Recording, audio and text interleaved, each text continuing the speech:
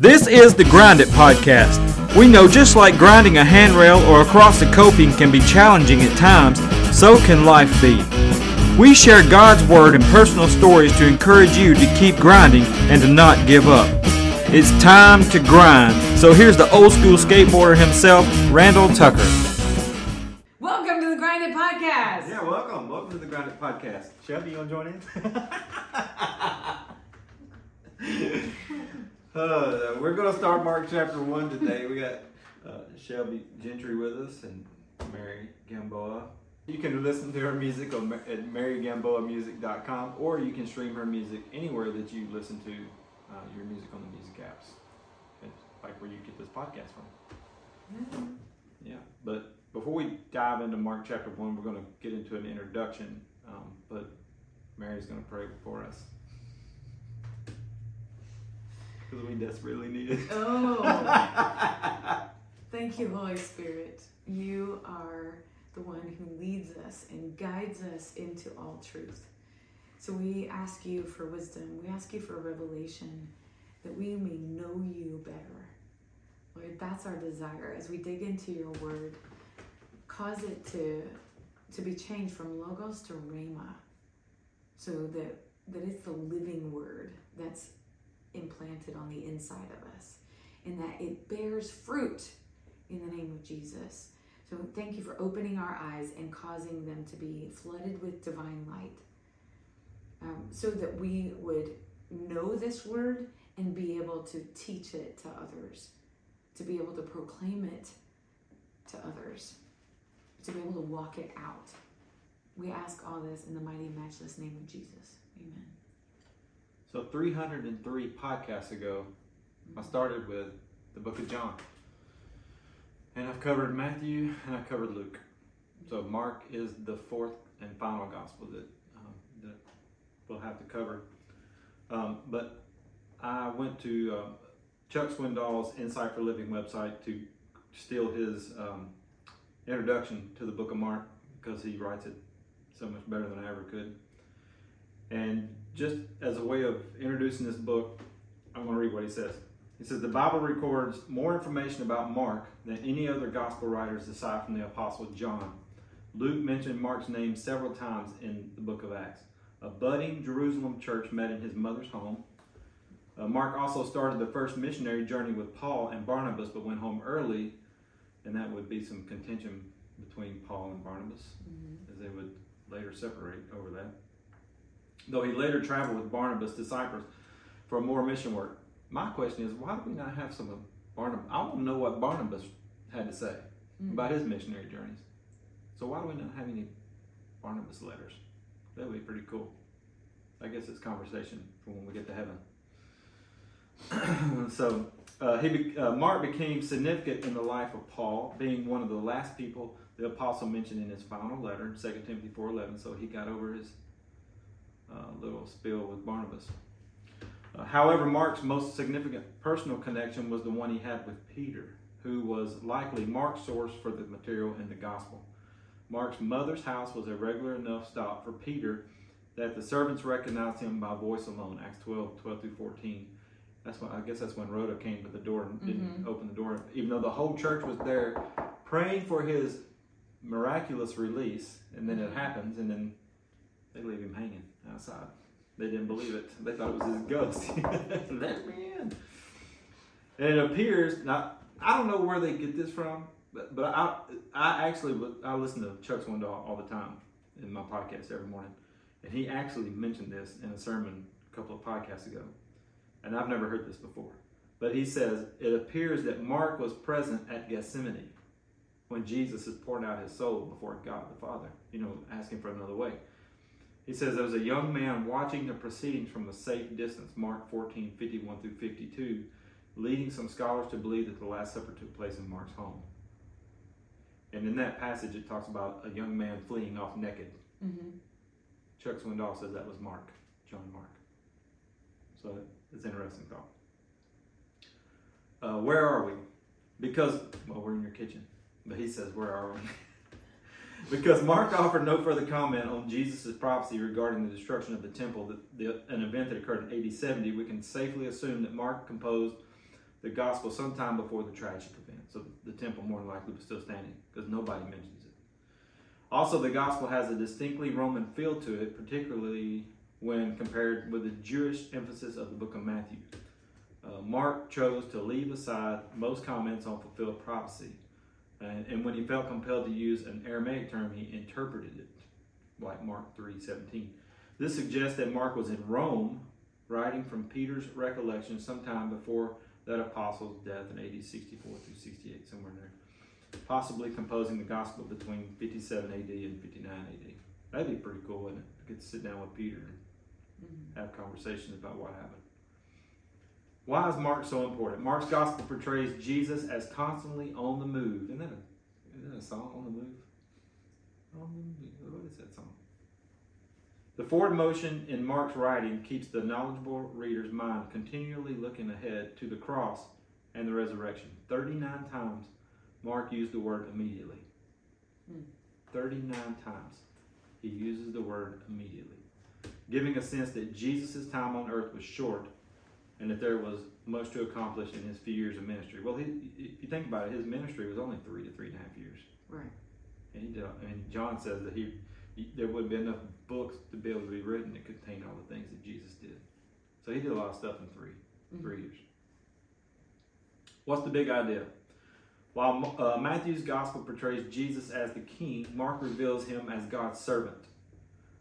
Jesus' work was always for a larger purpose, a point clearly summarized in Mark 10:45. For even the Son of Man did not come to be served, but to serve, and to give his life a ransom for many. Mark filled his gospel with the miracles of Jesus, illustrating again and again both the power and the compassion of the Son of God. In these passages, Mark revealed more than Jesus as the good teacher who offered people spiritual renewal. The book also portrays Jesus as the true God and the true man, reaching into the lives of people and affecting physical and circumstantial change. So one thing that people need to understand, that Jesus was 100% God and he was 100% man, not 50-50. 100% God, 100% man. Mark's gospel, let's see. But Jesus' life was the agent of change wasn't without an ultimate purpose. Amid his hands-on ministry, Jesus constantly pointed to the definitive way in which he would serve humanity. His death on the cross and his resurrection from the dead. It's only through faith in these works of Jesus Christ that human beings find eternal redemption for their whole selves. Moreover, Jesus becomes our model for how to live our lives serving others as he did. Mark's gospel is a lot like John's gospel. He basically says, here's Jesus, do what you will with him. And Mark's gospel was written with the Gentiles in mind. That's why I started with John's gospel. Because John says, here's Jesus, do what you want to with it.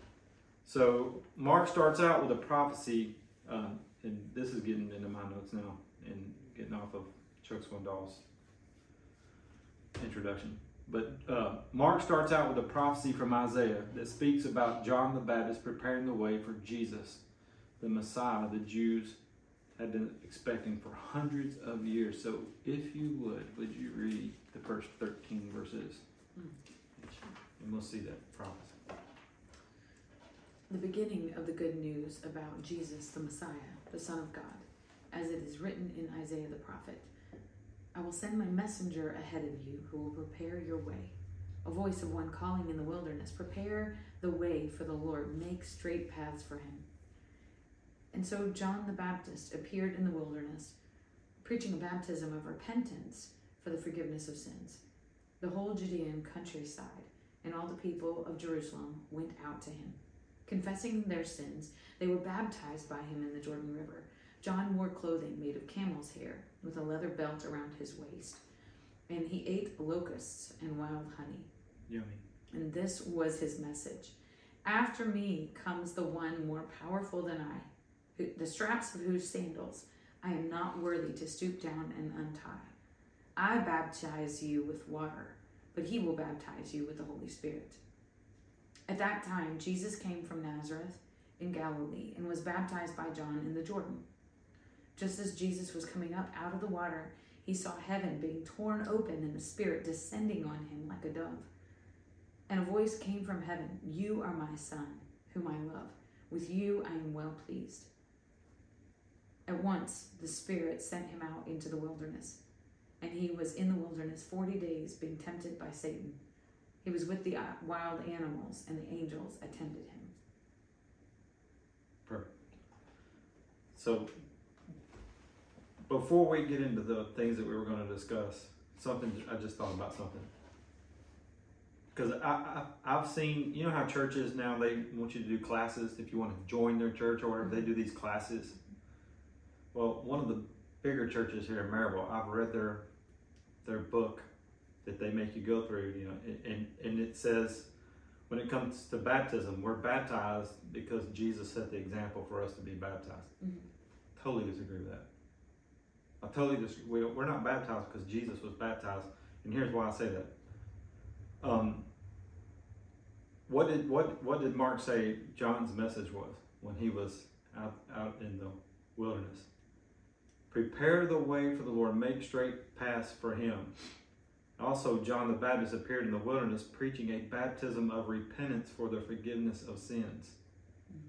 So why was John out there baptizing people? To prepare the way. To prepare the way. But his message was a message of repentance. Mm-hmm. Did Jesus have anything to repent of? No. He never sinned. He became sin when he hung up on the cross. Right. Isn't that Peter that tells us that in 1st or 2nd Peter talks about him being sin when he would wear a curse. But Jesus he came to John to be baptized not for repentance of sins, right, but to fulfill all righteousness. And I believe that's what Matthew's gospel tells us that. Mm-hmm. It was basically to kick off his ministry. Jesus is saying this is the right thing to do. And I believe it's Matthew that also says that he was 30 years old. Maybe Luke. It says Jesus was 30 years old when he was baptized by John the Baptist. But he was not baptized for the remission of sins. We are. Acts chapter 2 verses 37 through 41. When Peter preached that message on the day. Be baptized. Repent, be baptized, every one of you, in the name of the Lord Jesus Christ. And you will receive the forgiveness of your sins. And you will receive the Holy Spirit that's promised unto you to your children, all those that are far off. We're sinners. Romans 3:23. We've all sinned and fallen short of the glory of God. Jesus knew no sin. So we're not baptized for the same reason. Jesus was not our example when it comes to baptism. We're not baptized because Jesus was baptized. His baptism was totally different. We're baptized for the remission of our sins. We're baptized to show people of this inward change that has taken place. Right. It's our identification with his death, burial, and resurrection. Romans 6. The old man has passed away, the new man comes up out of the water, a new creation in Christ, filled with the Holy Spirit, and we start our walk with Jesus from there. So,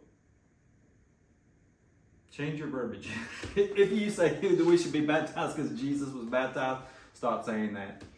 But in the Hebrew culture, I understand that there were lots of reasons for baptisms. So a mikvah or a baptism could be for lots of different reasons, not just for repentance, not just in what you're saying kind of indicates that Jesus was baptized more for a consecration, right? Hey, this is to mark the beginning. Like often the priests were anointed with oil, right? Just say they're set aside for this purpose. This launches them into their ministry. So maybe Jesus' baptism was more for that purpose than it was for, like you said, it wasn't for the remission of sins. Yeah, and we'll see what happens. We're going to get to that later on before the podcast ends, but we'll dig into Jesus' baptism and what happened at Jesus' baptism. Mm-hmm. Because it's something that fathers, especially fathers, but parents, fathers and mothers, their children need something specifically from them, which is affirmation. And we'll get into that when we get into Jesus' baptism, because, Mark says the heavens just split open and the voice comes down, the Holy Spirit comes down, the voice comes out of heaven, and God affirms this, you are my son. Spoiler. Yeah, spoiler alert. So, just from the first 13 verses, now there's 4 things that popped out since I threw that one in on you. Curveball, squirrel.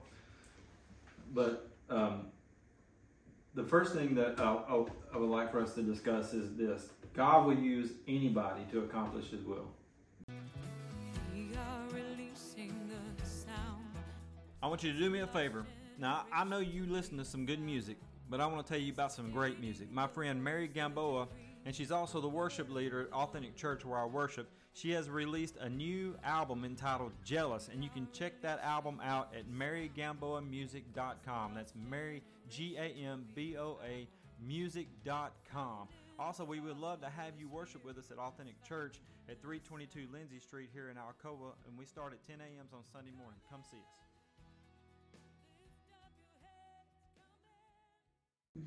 God will use anybody to accomplish His will, because if you think about it, people, especially in churches are guilty of this, is where most churches nowadays won't let you preach or anything unless you have a degree.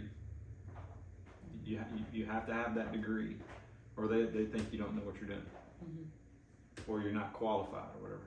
So you got that aspect of it. But then on a person's side of it, kind of like Moses, you know, when God called Moses from the burning bush and said, "Hey, I want you to lead my people out." Well, what did Moses start doing? Made excuses for why I can't. Yeah, disqualified. Yeah, he started disqualifying himself. God's already qualified him. God says, I've appointed you. Yeah, I've appointed you. I've chosen you to do this. You're going to lead my people out of this Egyptian bondage. And it's like, well, I stutter. You know, what am I supposed to tell the people when they send me? You know, or who sent me? And you know, God says, I am who I am. But that's what we start doing when we start to follow God, and we feel like we have a calling on our life. We all have a calling on our life. Mm-hmm. We all have, for a lack of better words, a job to do in the kingdom. Mm-hmm. We have tasks that we can do. We all have talents, different talents. That's why Paul talks about in 1 Corinthians 12 when he says, you know, you have this gift, you have this gift, you have this talent, you have this talent, you know, and so everybody has different talents that they can use, but yet it's one body, and we're to edify one another and build one another up using those talents. But there's people that sit in churches today that have never used their talents. That, you know, like you're up on the stage every Sunday playing one of the guitars, either electric or acoustic. Of course, you're leading worship, playing the piano, and you can play anything. But at church, you play the piano and acoustic. But there's people who have talents that they're just like, because of fear. Or that's the biggest reason is fear that holds us back. But we start making these excuses. Well, I'm not worthy. I'm not good enough. I don't know, you know, how to do this. But yet they do it all the time. The stuff that they do in their everyday life. That God has given everybody a passion, a hobby, however you want to word it. And all we have to do is take that passion that we love so much and figure out a way to use it for the kingdom of God. Mm-hmm. And it becomes easy.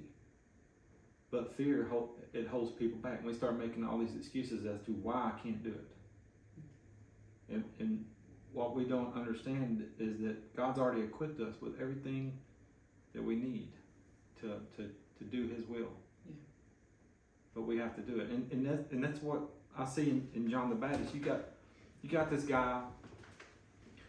He's left his mom and dad at a young age. He's a little wild. Yeah, the chosen got it right. Creepy John. The dude had to be creepy. He had to be just nasty. I mean, think about this. He's out in the wilderness. What did Naaman? Remember Naaman the leper? Mm-hmm. What did Naaman the leper say about the Jordan River? He got hot when it was nasty. Yeah. Elijah said, "Hey, you go dip 7 times in the Jordan River." He says, "Why can't I go out into the Parfar and what's the other one? You remember the other one?" Mm-mm.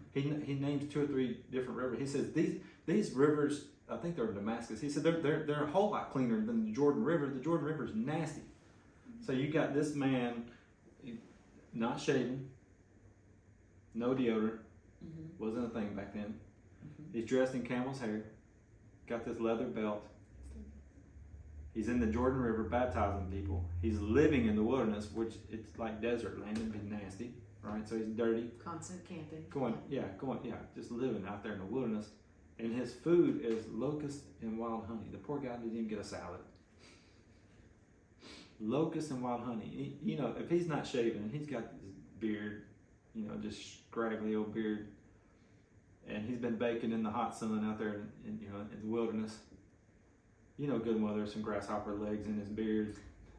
There's some honey been dripping down into that nasty beard. Maybe, you know, like people do the dreads, you know, they take the honey and make the dreads. Maybe he made a few dreads out of his beard or whatever, I don't know. You wouldn't think that, because it said that passage talks about how all the countryside came out to him. Let me see, what does it say? Verse 5, the whole Judean countryside and all the people of Jerusalem went out to hear this guy. You know, so they get wind of what's going on, basically. This is not common. There's some freak living out in the wilderness, he you know, creepy John, and they're drawn by the message. The kingdom of God is near. And he's saying you've got to repent of your sins. And so people are drawn to that message, right? It wasn't that they were drawn to John, because I mean, just realistically, who would be drawn to John? But they were drawn to God's message. And it goes back to what we talk about all the time, you know, especially in our prayer time, that God's word does not go forth void. God's word is powerful. Mm-hmm. So this is one thing I had to learn in ministry, because I always thought that I was going to be just such this awesome preacher that people were just going to come by the groves and listen to me preach because I was just such a good preacher. And yes, churches did grow, but I had to be humbled a lot because it didn't grow like, you know, I thought in my head that it would happen. You know, we'd sit and serve sometime and have 20 people. And I'm like, why are we not having visitors today? It makes no sense. And then it get depressing. But at the same time, God had to humble me and knock me off my high horse just a little bit. And that was early in ministry. And I would talk to people about it, and it's like, it's not about you. It's not about the speaker. It's not about, you know, the music that's being sung. It's none of that. It's the message. It's not John. It's not the camel hair. It's not the locust and honey. Yeah. It's the message. Right. The word that's going out. Yeah, it's the power of the word. And what did Jesus say? Unless my Father draws, how does that go? Unless no one comes except that the Spirit draws. Draws them, yeah. And so, I just want to encourage people out there to take your passion and use it, and then you watch God work. You overcome your fear, step out in faith, share your passion, figure out a way to share Jesus in your passion, and watch God take the power of His Word and change people's lives. Mm. No, a good thing to mention too is that passion does not always find its expression in the 2-hour service that we have on Sunday. Yeah. You know, because some people, their passion may be hospitality or, you know, healing, and they're visiting the sick. They're doing hospital visits throughout the week. That may not have its expression on a Sunday morning or whenever you meet to fellowship with other believers. Not every gift will have its full expression in the congregation on a Sunday morning. It doesn't have to be seen. Right. To be valid. It doesn't have to be in the large congregation context for it to be used for the kingdom. Yeah. Well, I mean, we're coming up on the fall. Leaves are going to be falling. Go clean out somebody's gutters. You know, nobody will know that you did it. God will. Yeah. And what did Jesus say? You do. The Father's going to reward you for the things you do in secret. Mm-hmm. You're storing up treasures in heaven where it matters when we do stuff like that. Now, when you go clean out somebody's gutters or rake their yard, be sure to tell them why you're doing it. You know, you're there because you love Jesus and you want to, you know, glorify Him and help those people in any way. But there's so much stuff that we can do, you know, for the kingdom. Yeah. And it doesn't have, like you said, it doesn't have to be in that 2-hour time limit in the church so much stuff goes on behind the scenes that people don't even know about. Right. But my point is that God can use anybody if we would just let him. We gotta let him. We gotta be willing. Well, Shelby, you brought up the woman at the well in John chapter 4. Yeah. That woman was just out there in the heat of the day because she's basically an outcast of her society. And she goes to the well to get water. And Jesus said, I love John 4:4, the King James Version, he must needs go through Samaria. I love that. And because it was a divine appointment. You know, so another thing we pray about all the time. Pray for divine appointments. And Jesus has a conversation with this woman, tells her, hey, you're not even married to the guy you live with. He's number 5, and you know you're out there with this thing. And she said, well, I perceive that you're a prophet. And he's like, you really knew I was. It'd blow your mind. Then he proceeded to tell her, right? And so she runs back to the village and tells some people that, hey, I think this is the Messiah. Come out here and meet this guy. And they do. And the next thing you know, the whole town comes out and meets Jesus. And all she says is, come meet the man who told me everything I've ever done. Yeah, that's it. And, oh God, unstop our mouths that we would say things like that. Can you come meet this man who has changed my life? And we all have a story. Anybody that's come to Christ, because what we say all the time, that we're, how do we put it? We're not messed up people. How do we put it? We say it all the time. Not jacked up, messed up. How do we word it? Damaged goods. Damaged goods, yeah, that's it. We're broken damaged vessels. Yeah, these broken vessels. Yeah, we're damaged goods. Everybody is damaged goods. We all have a past. But we've been redeemed. We've been washed in the blood of Christ. We're made whiter than snow. Our filthy rags are whiter than snow. And so we have a past, and God has brought us out of something. When he redeemed us, all we have to do is share what God's done for us. Mm-hmm. Hey, while we're raking leaves, or while we're in the grocery store line, or whatever, you just, God, if we pray for opportunities, God will give them to us. But are we bold enough to pray for those opportunities? Mm-hmm. You think about Mary Magdalene. There's another one we threw out there. Mary Magdalene had demons cast out of her, and she was the very first person to proclaim that Jesus was alive. He has arisen from the grave. And that was dangerous. I mean, why would God use a woman to do that? Because women's testimonies, you couldn't use a woman's testimony in court. They were not valid. But yet God uses a woman who had demons at one time. And in my opinion, that's why Peter and John run to the tomb. And John stops at the tomb's entrance. Peter runs inside looking around. And in John 19, I believe maybe it's John 20. No, it's John 20. And it says, they saw and believed. And I don't think it was that they believed that Jesus was alive, because they didn't understand it. I think that what John is saying is that they believed Mary's story. Mm-hmm. Because first of all, she's a woman. They wasn't going to believe her word, especially after she had demons. Mm-hmm. And so they ran and checked it out for themselves, and they saw and believed because the tomb was empty. Just like Mary had said, so they believed her story. But God used Mary Magdalene to tell everybody, you know, hey, Jesus is alive. Like you said, he can use anyone. We rattled off several earlier. Rahab. He used the prostitute. He even used a donkey. Yeah, he used the donkey and Balaam. He used David.